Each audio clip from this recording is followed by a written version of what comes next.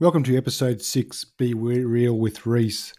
Today I caught up with a guy that comes from New South Wales and spent quite a few years suffering PTSD from a traumatic experience suffered many years ago that not necessarily, well, definitely not benefited him at the time, but the connection that he received after he'd done some work around PTSD and breaking through that, and what he's actually doing now and helping parents and children connect better.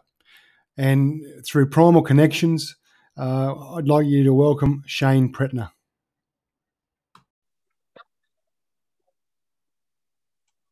Great, Shane. How you going?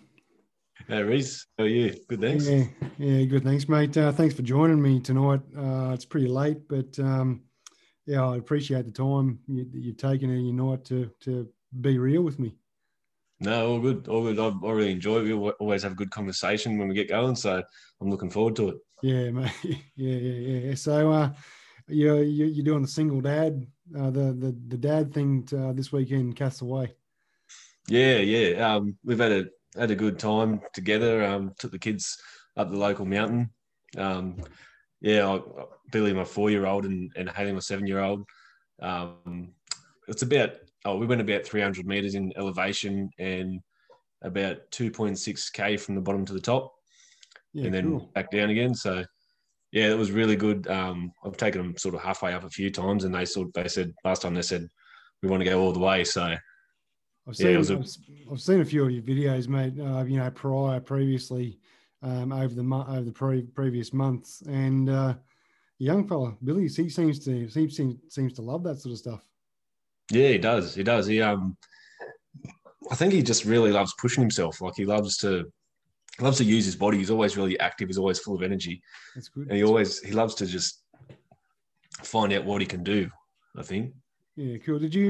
Growing up, did you have the same connection with your dad that you and Billy have? No, not at all. So like growing up with my dad, I guess in the very early years, the years that are sort of patchy and hard to remember, I do remember having a positive relationship with him.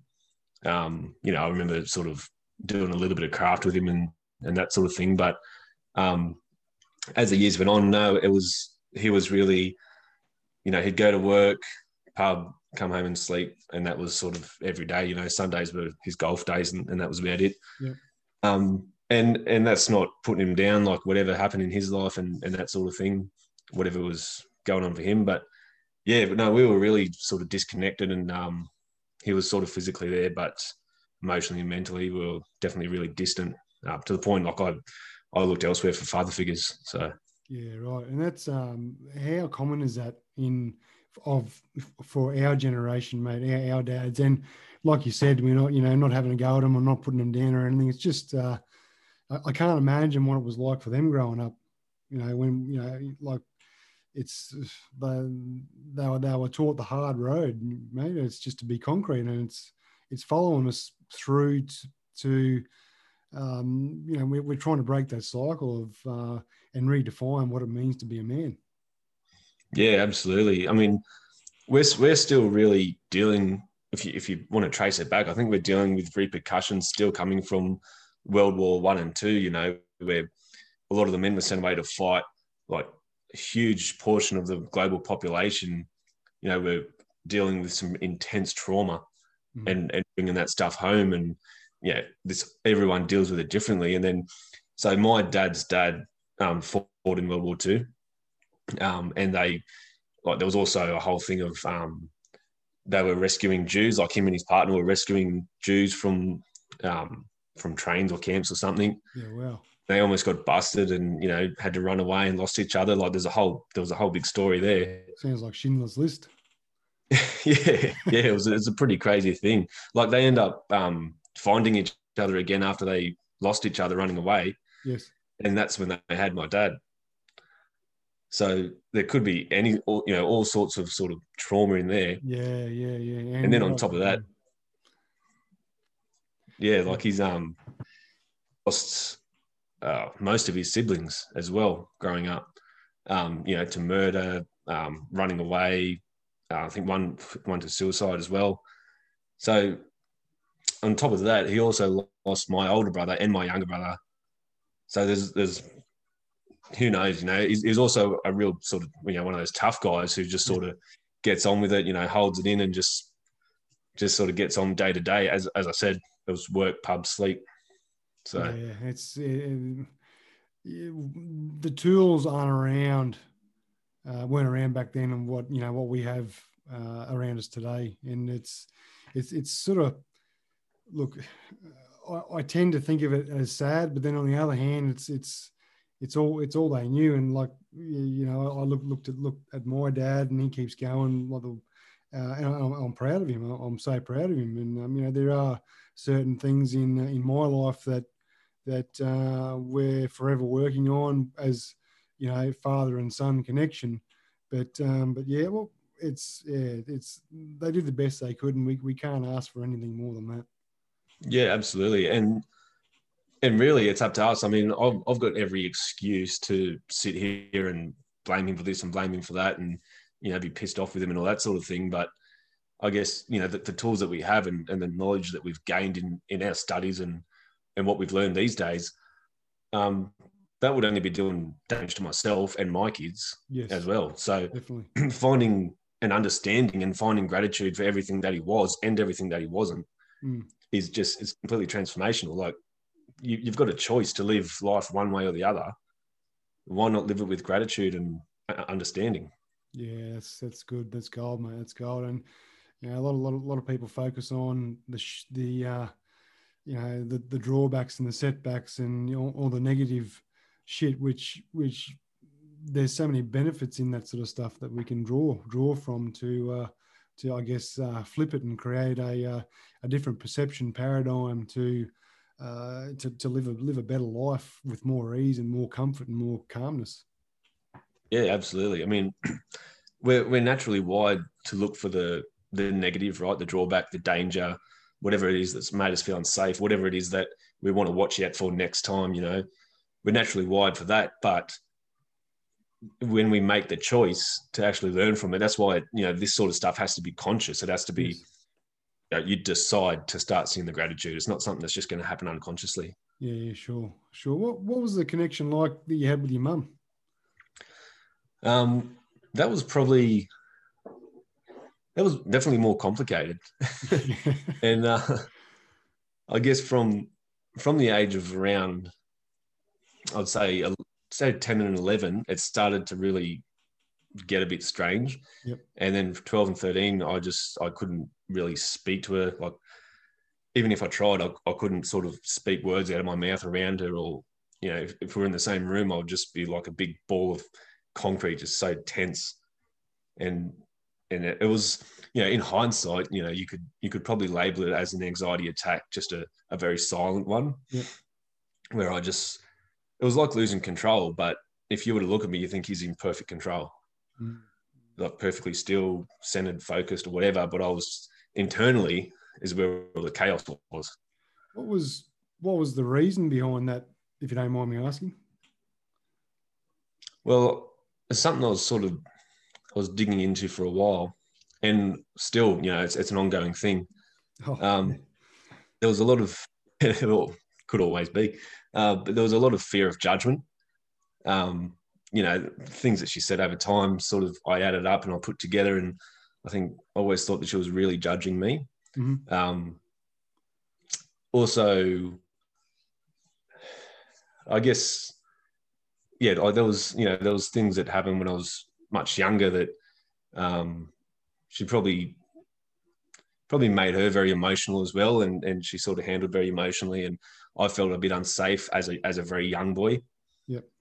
In that way, I sort of didn't want to be viewed by your mother as a piece of shit, basically. Yeah, sure. So you sort of freeze up and think like that. One thing that I do like to share that I felt had a lot of bearing on it was that she'd like to tell me that I was perfect. She'd like to tell you that you're perfect. Yes. Yeah. Okay. And it was always a very emotional thing, you know, and it was kind of like she was trying to counteract something that was going on in her head because Yeah. she got the opposite as a youngster. Yeah. So she was getting the opposite of, you know, you are perfect when she was young. So she was trying to counteract that with me and say, you know, you're perfect the way you are. You know, she just really wanted me to not feel what she had to feel, right? Yeah. Understand. Totally understand. But the amount of pressure that that put on me as a young kid, trying to now live up to that expectation it was really heavy. Well, I can relate to that in somewhat, like not not really anything to do with my mother, but with the relationship with my wife. I was always told from a grandmother, you make sure you look after her, and she always said that. Always said that to me, and the amount of pressure that those couple of words put on you, like, you're perfect just the way you are, and to live up to those standards, and just, yeah, like, it really does something in your mind. It's like second guesses yourself to, well, am I doing the best I can, or what can I do better? And you're always just trying to reach that bar, that unrealistic bar. And and the question that we have to ask ourselves, well, where are we perfect, or how am I looking after her the best way I can, instead of you make sure you look after her, or I am looking after her. Yeah. Yeah. And you sort of, I mean, you never know how someone's going to take something, and that's no reason to not say anything. Yes. But it is good to just pay attention, and I guess to sort of take some responsibility and just check in on how people are taking it. Because for someone to say to you, you make sure you look after her, some people might take that as, forget about yourself and look after her. And that's kind of the opposite of what she needs, right? Exactly, mate, 100%. And took me a while to work that out, and took me to hit rock bottom to work that out too. But it's funny how things work out. Like after realizing that you couldn't sort of be around your mum, or she was triggering you in certain ways, you left home pretty at an early age, yeah. It's sort of, it was about, I was trying to go for a bit, and I think at about 17 there was an opportunity to go, so I took it. Yeah. I moved in with my partner's family. Yep. At the time, and what actually the catalyst for it, like, I was looking at it, and I kind of wanted to stick around with mum because she had gotten a boyfriend who I didn't trust, I didn't like at all. Mm-hmm. And yeah, but he wasn't living with her. But the catalyst was that she said, well, he's moving in now, and you can find somewhere else to live if you don't like it. She basically forced you to move out, yeah? Well, in a way, I mean, yeah. to me at the time, it was like, you can stay here if you want, but I know you're not going to choose to. Yeah, sure. And I'm not speaking for her. That's just the way I took it. Yep, understand. So yeah, I got out of there then, and honestly, it took until probably mid-20s, late-20s, like when I had kids of my own. Yep. That it was enough reason, enough motivation that I could just push myself to start, just to say a couple of words, and just to find that, and I guess it was also because when you have kids, it gives you like another perspective really on life. Oh, definitely. And on your own parents and all that sort of thing. So I started to develop more understanding for her. Yep. And that reminds me too. I mean, another standout moment that stood out to me on when I was trying to figure out why I had that anxiety around her. Mm. I remember talking to one of her friends one day, and I was in the room, we're just at home, and I would have been about 10 years old. And her friend said that classic, men are all the same, once you marry them, like, they're all real nice and lovey, and then once you marry them, they're just pricks. Yep. And I sort of turned around, and mum looked at me, and the way I took it was she looked at me and gave me a bit of a death stare, like, oh yeah, there's one of them men, right? Yeah, right. Yeah. that's how I took it at the time. And that was one thing that I have been able to speak to her about since. And once she remembered it, she explained that she was pissed off at her friend for saying that in front of me. Yeah. And so naturally looked at me at the same time as she was thinking that. Yeah. Right. Yeah. But for years and years, that was the story in my head.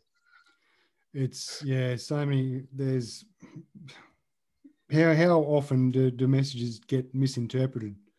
Oh, yeah. Yeah. It's, and I guess, I've suffered from anxiety myself in the past. And at the end of the day, I've just put it down to an overactive mind, and I've developed ways that I can not so much shut out my thoughts, but have more control over my thoughts. And I mean, it's not very nice being in an anxious state of mind, but when you can work out what actually works for you, it becomes a lot. Yeah, do I really have anxiety? Yeah. Yeah. Now you're a diesel mechanic by trade. Yeah, that's right. How long have you been in the trade for? I've started my apprenticeship in 2007. Yeah. Okay. Did it straight through. So I finished it in 2011. Yep. So yeah, 10 years post trade now. Yeah. Right. So that's pretty cool, man. Pretty cool. It's and have you always worked on stations? I've seen some photos on your like going through your Facebook page. You on horses playing the jackaroo, jackaroo inside of you. Yeah. No, that was a real passion of mine, real love. So from the age of about 10, I actually started volunteering at an animal welfare league. Yeah. Okay. Sort of, I think, Southwest Sydney. And yeah, just walking dogs and trying to keep them happy and giving them a bit of joy in their life and that sort of thing. And I then moved on to a horse riding place. Yep. On the outskirts of Sydney. There was about 1,000 acres there, and pretty much whenever I wasn't at school, I was there. And just developed my horsemanship skills and all that sort of all the time there. I'd work 10 to 12-hour days, Saturday and Sunday. Yep. So that was from the age of about 11. And that was all donated time. Yeah, for a while it was, yeah. Yeah. Yeah, it was. I was probably there for a year or so before they started giving me $5 a day. Yeah, right. And then I got risen up to $10 a day, and then 20. And when I hit $40 a day, I thought, I'm killing it, like, awesome. Yeah, that's cool, man. That's you've got a heart of gold, Shane. I really enjoy talking to you, mate, because we've had very, very similar upbringings, and emotionally unavailable fathers, and I mean mothers that. Well, my mother, she suffered from mental health, still does to this day, issues that were quite severe back when we were growing up as kids. Like there was no real calm in the house. There was always massive highs and massive lows, but learning to love them where they're at probably is one of the hardest things I've ever had to do, but and just accept them for who they are. And one of the biggest things that helped me do that was putting myself in their shoes and imagining what it was like for them when they were kids. And there was one real instance, I guess, or experience that my mum went through, that she went through. They were in the 1974 flood, and there's photos that she's got there. It was a 2-story house, and the water's lapping the gutters, and they lost everything. And I remember her going to school. Well, she told us that going to school and all the kids were laughing at them, and just because they had nothing to wear, like just had all hand-me-downs and just whatever they could get from friends and the salvos and all that sort of stuff. So it must have been pretty rough for them, and to carry that trauma through. I believe that a lot of people in there that are elderly do hang on to a lot of that trauma still. So, and I believe, and you've had your fair share of trauma too, Shane. Yeah. Look, no one escapes without trauma, and it's one of those things. It's unavoidable, because if you didn't have trauma in your life, it'd find you real quick. Yeah, you know what I mean? Because you'd be like, how would you be? Can you picture someone who's never experienced trauma? they wouldn't know how to deal with life. No, they wouldn't. They wouldn't even enjoy the good times. Yeah, well, yeah, that's right. Well, how will we know what good times are without bad times? Yeah, like and I think that'd just be a magnet for bullies or anyone who's sort of you'd spot them from a mile away. Yeah, definitely. And people who are sort of in a bad headspace and who have had some big trauma and haven't dealt with it, I think would just be drawn to them and probably attack them because just human nature, without going too deep into it. Yeah, yeah. It's definitely something to think about and to something to work on. I know I've dealt with quite a few of my traumas, but there's one there that I'm still dealing with. I got the chance to go over that the other day, a couple weekends ago, and didn't sort of go how I wanted it to go, but I got my answers and it sort of worked through it. But it's just something that I have to accept, and I'm okay with that. But having connection to our parents, and then or disconnection with our parents, but then having connections with our brothers and sisters too. I mean, I was connected to my brother. I still am connected. I mean, when we talk on the phone, we just talk like just normal, but we don't speak anywhere near as much as what we used to, and it's just a matter of picking up the phone. But life gets in the way. But you've got a real connection with your brother now, which is who's no longer with us. Yeah. So my younger brother, and I'd say a number of your listeners would sort of know the gist of the story, but especially for those who don't, I had a younger brother. He was about 7 years younger than me. So yeah, he was obviously born when I was 7, and we had a really good relationship growing up. I mean, there's definitely times where, being the older brother and having all my own traumas, I was sort of unfair on him. But yeah, in general, we did have a good relationship, but he wanted a lot more connection than what I could offer in the state that I was in. Mm. Mm. And in, with all my traumas and things like that. So, I mean, I would get home from work and he'd be out on the driveway, at my door. I'm like trying to open my door to get out of the car and he's there, and I'd be like, what are you doing? Just let me get inside. But he'd be acting all casual as if he was already out there, but I knew he wasn't, Yeah, yeah. It was that sort of thing. Like he just really genuinely wanted that and really looked up to me. So the way that we lost him was it was an accident, and we were in the months leading up to it. We were actually really starting to connect well. We went out on a hunting trip together. We sort of, I let him drive my ute through the paddocks, and he was having a really good time. Taught him to drive. Yeah.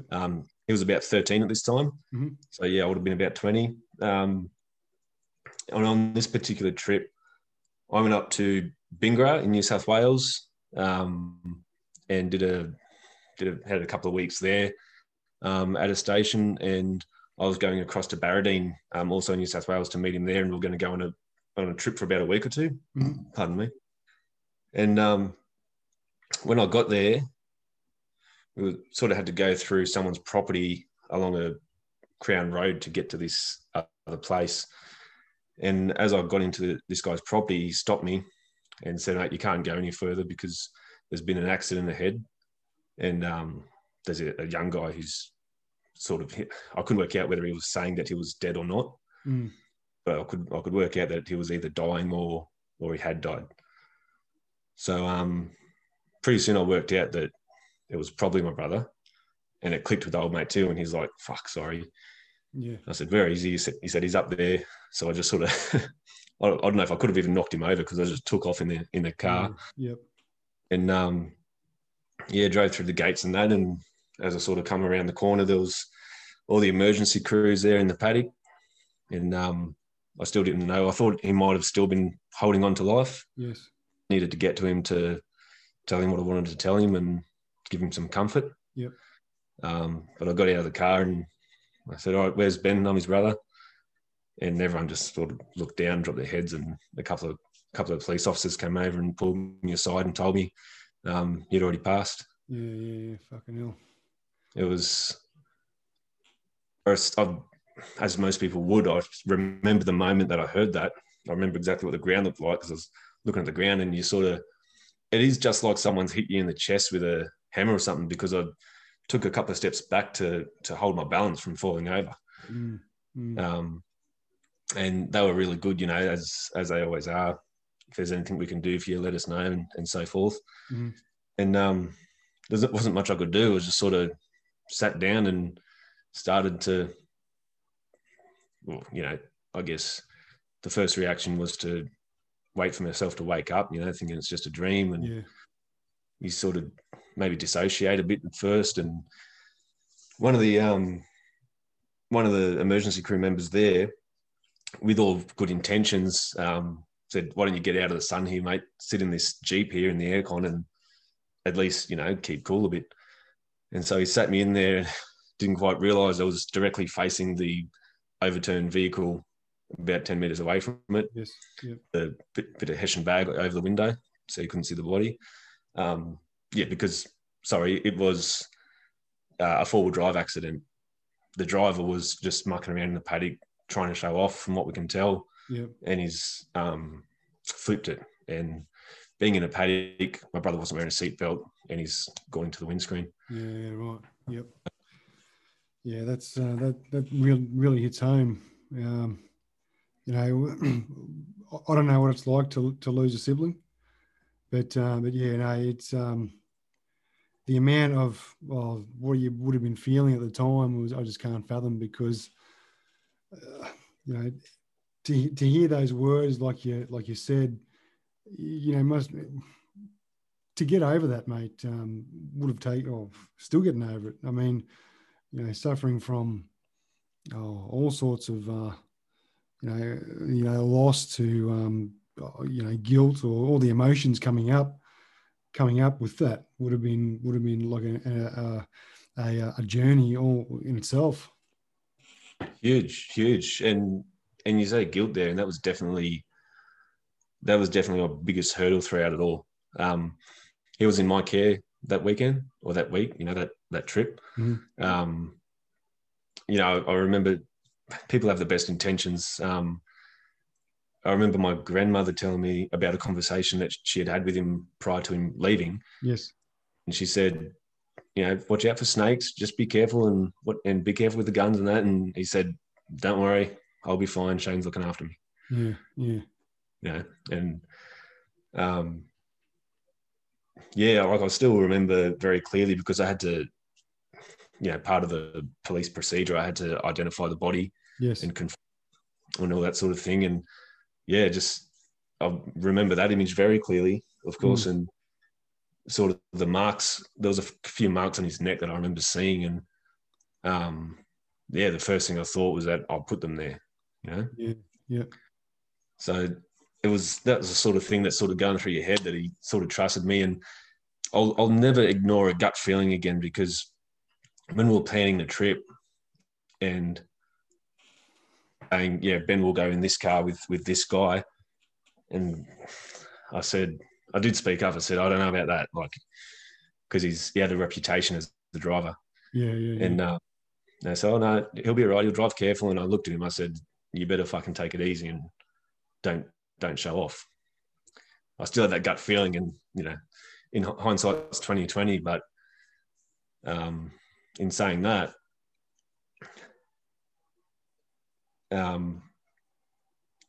we have discovered, and this is how I dealt with it. So a fair few years later, I did get officially diagnosed with PTSD. Yeah.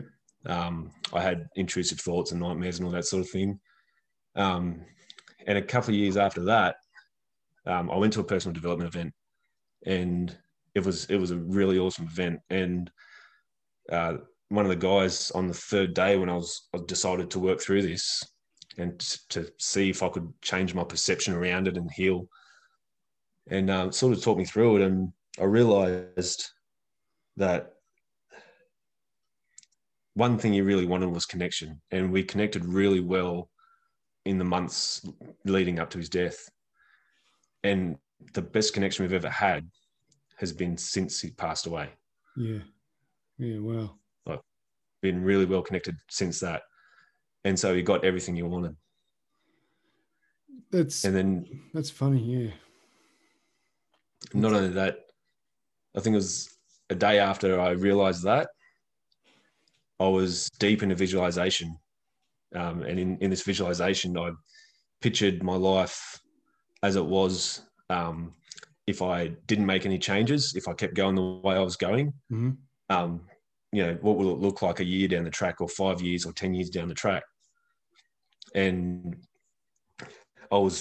my legs were hurting because, as you know, these visualizations can be really powerful. Yeah, 100%. All this weight of my life the way it was and letting it continue the way it was going, it was killing my back, my legs. I felt like I just ran a marathon. And following that, I then decided to visualize my life if I did make some changes.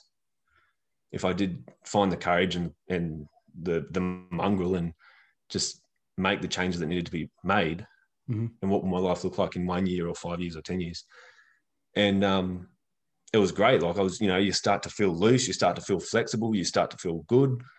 And I got really deep in this visualization. And I wasn't thinking about my brother at that time.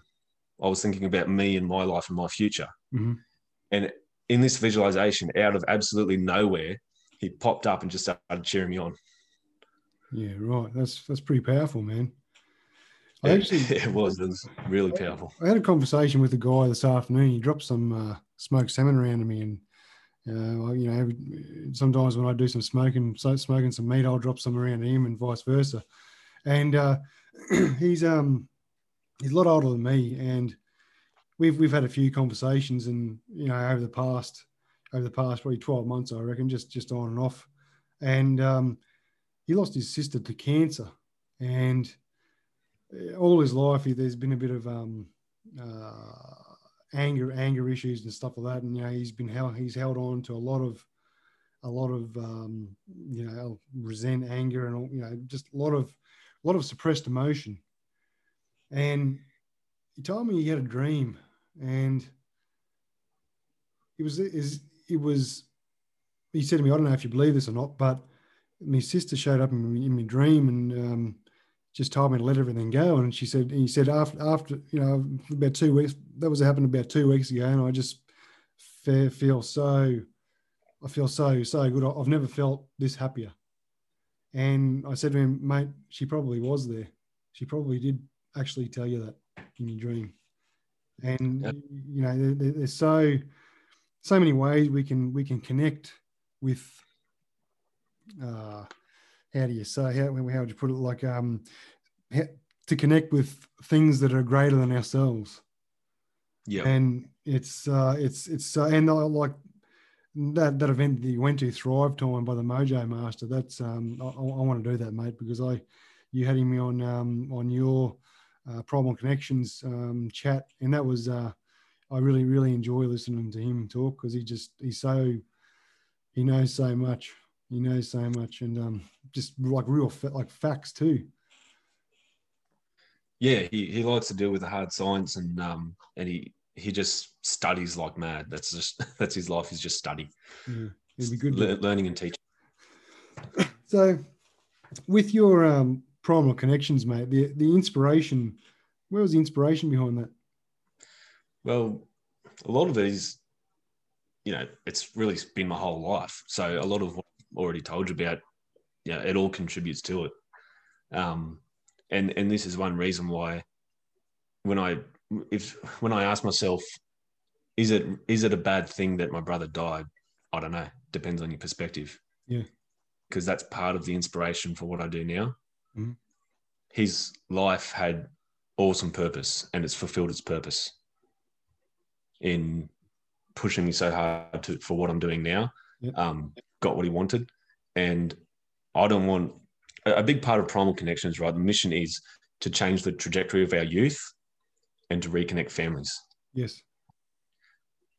And to me, they go hand in hand, because a disconnected family, you can spend a lot of time in your life hashing over it and figuring out what went wrong and figuring out where you went wrong or right, or just trying to get this understanding on your life, because they are the roots for, if you're a tree, your roots are your family. It's like you really want to know and understand where you came from. That's funny you say that too, because I just finished reading a book called Tribe by Sebastian Junger, and it talks a lot about PTSD and a lot of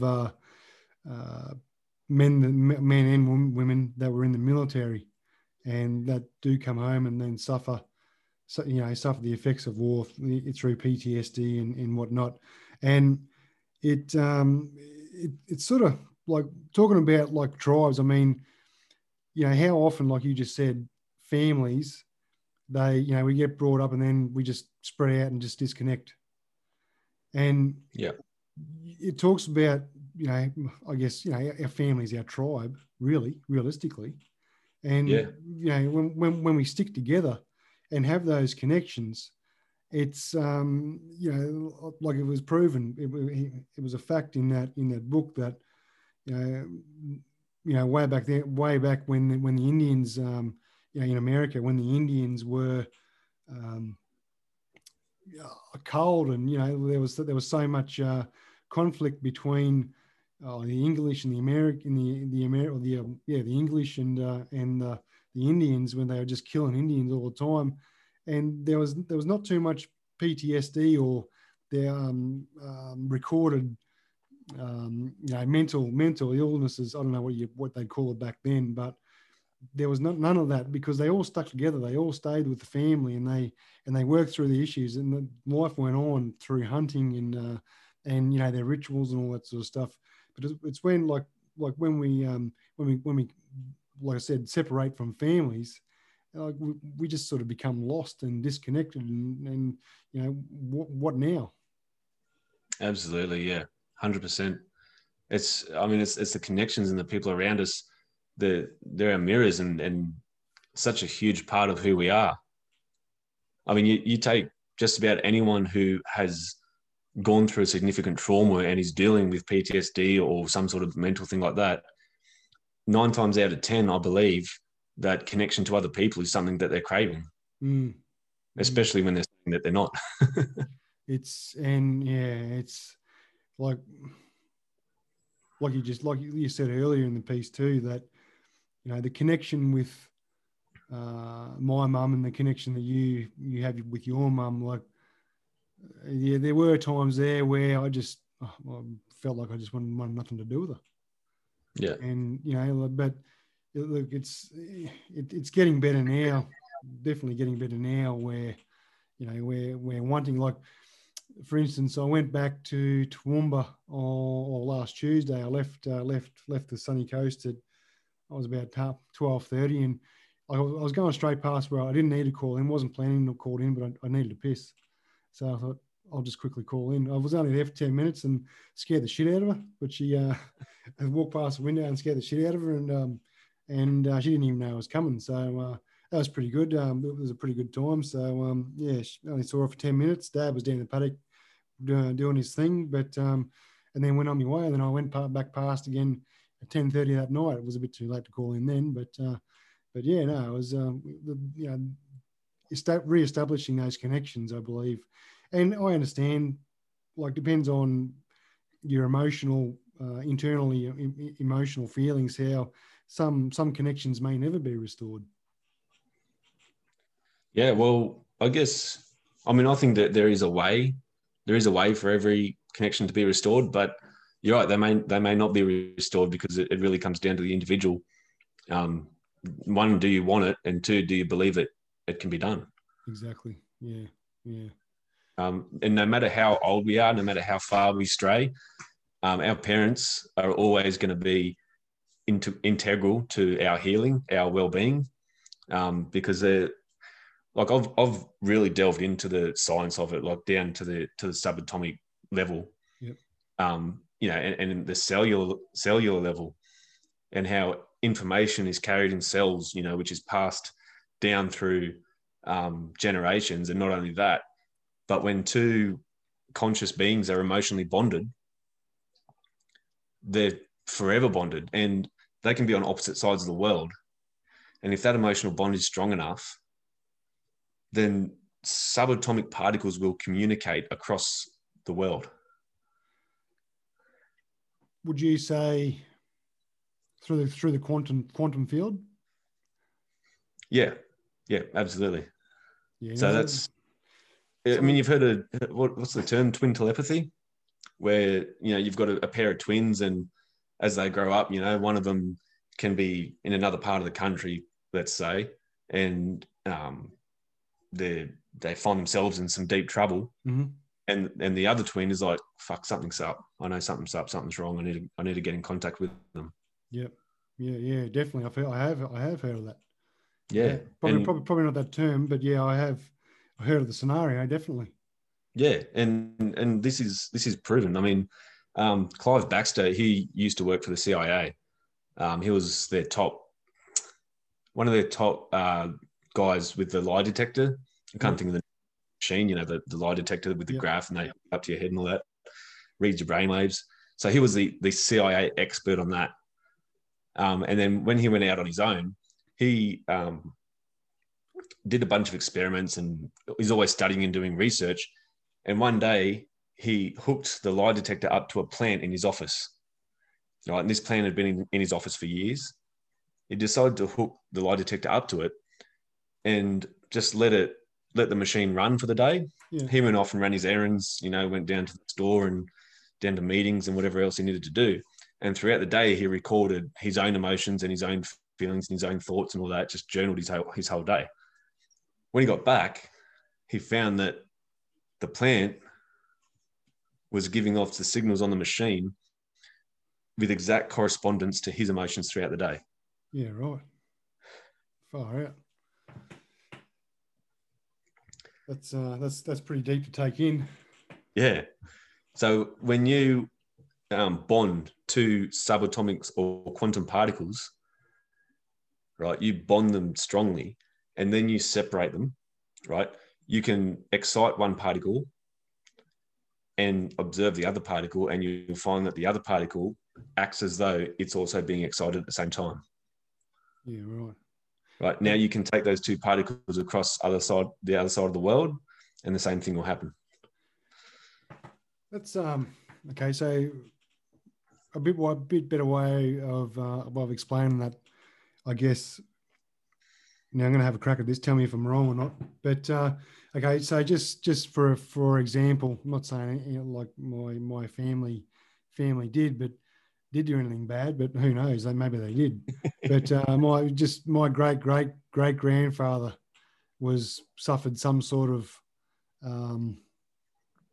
traumatic experience or committed some sort of a crime where he got had those emotions come up. Those emotions can be passed down, not through, I don't believe through hereditary, but they can be passed down through our, is that right? Passed down through the generations? Absolutely, yeah. There's generational trauma, and the more I look into it, there has been examples of a person, for lack of a better term, committing a trauma on someone else. So committing a crime, assault, a battery, whatever, on someone else. And if they don't atone for it in their lifetime, if they don't go to jail or get punished or whatever it is, then that sensation, that guilt, can even be passed on. And you can find that subsequent generations can be more prone to self-harm, feelings of guilt that lead on to whatever. Understand. Yeah, that's pretty heavy, man. And it's so interesting, like we're so much more, and there's so much more out there than just like the conversations that we're having today. It's unbelievable. But like getting back to the connections with your kids and your primal connections, Are you coming up for the next firewalk? Don't believe I'll be there for this one. Yeah. Yeah, I'll be up there in the Sunny Coast pretty soon in the next, probably sometime this month to come up and have a look around. Yeah. Okay. Yeah, because I'll be moving up there probably next month. Yep. The way things are going. So yeah, looking forward to that. Yeah. Cool. How's those push-ups going? Do we work out how to do a proper push-up yet? Yeah. No. I'm almost like a chicken now. I'm trying to tuck my elbows right in. You got me worried. Yeah. We've got 200. What is it? 206 to do tomorrow. 206. Yeah. No, I'll crack them out, but I've got a competition on Saturday. So first competition ever, and I'm freaking 38 doing a CrossFit comp. So it's awesome. Yeah. So I don't know how that's going to go, but I'm not training in the morning. I'm going to train Wednesday morning, so I'm going to give my body a bit of a break so that I'm pretty fresh for Saturday. So I think I've done enough training between now and Saturday. So I'll go in and just do a little bit of open gym tomorrow. But yeah, no, that's where. So where else can people find you, Shane? I'll keep it pretty simple. So if you look up Primal Connections on Facebook, you'll find me. Yeah, Shane Pretner. You can look me up on my personal Facebook page, and the website is just www.primalconnections.com.au. Yep, cool. And there's links to all the socials and contact forms and everything in there. I'll make sure those links are in the bio, man. Bio. Who's do you follow the league? Who, sorry? You follow the league. Who's going to win on Wednesday night? Oh, honestly, I haven't even been following it lately. I'm a Roosters supporter. Oh yeah, I won't have that against you. No, but I haven't even been following it at all for probably this season. Yeah, okay. I've made an intention to really watch some footy this year, and I'm sort of glad I am, because some of the talent that's coming through, the new talent that's coming through, because I'm sort of Billy Slater, Cameron Smith, Cooper Cronk, and Darren Lockyer era, where they're all sort of Jonathan Thurston. They're all I've just named a whole heap of Queenslanders. I wouldn't like what's his name? Paul Gallen. Yeah. So I had to throw one New South Wales name in there, so I wouldn't feel left out. But yeah, no, that's sort of, yeah, it's good to see some of the new talent that's coming through. It's what they go through and put their bodies on the line. It is. It's pretty inspiring to watch too. Like they just give it all, and there's no thought of what's going to happen on the other end. It's just what's the goal at the time, what's the mission at the time, and just give it everything. It is, mate. It is, and what we do, how we do one thing is how we do everything in life. Yep, 100%. Yeah. Well, I'll make sure those links are in the bio and in the description, Shane. And thanks very much for taking the time out tonight. It is late, and yeah, it's been a good chat, and it won't be our last chat either. No, absolutely. I'll come back on anytime. Thanks a lot for having me. No worries, Shane. Thanks, brother. All right. See you. Catch you. Thanks for listening to Be Real with Reese. If you would like to appear as a guest on this podcast, please reach out and send me a message on berealwithreese@gmail.com. Or if you're listening and you're enjoying the show, don't forget to go and leave a review wherever you get your podcast from. Make sure it's 5-star, because I enjoy this stuff. It's what I enjoy doing. It's a passion of mine to have vulnerable conversations with real people. Anyway, hope you enjoyed today's episode, and be real.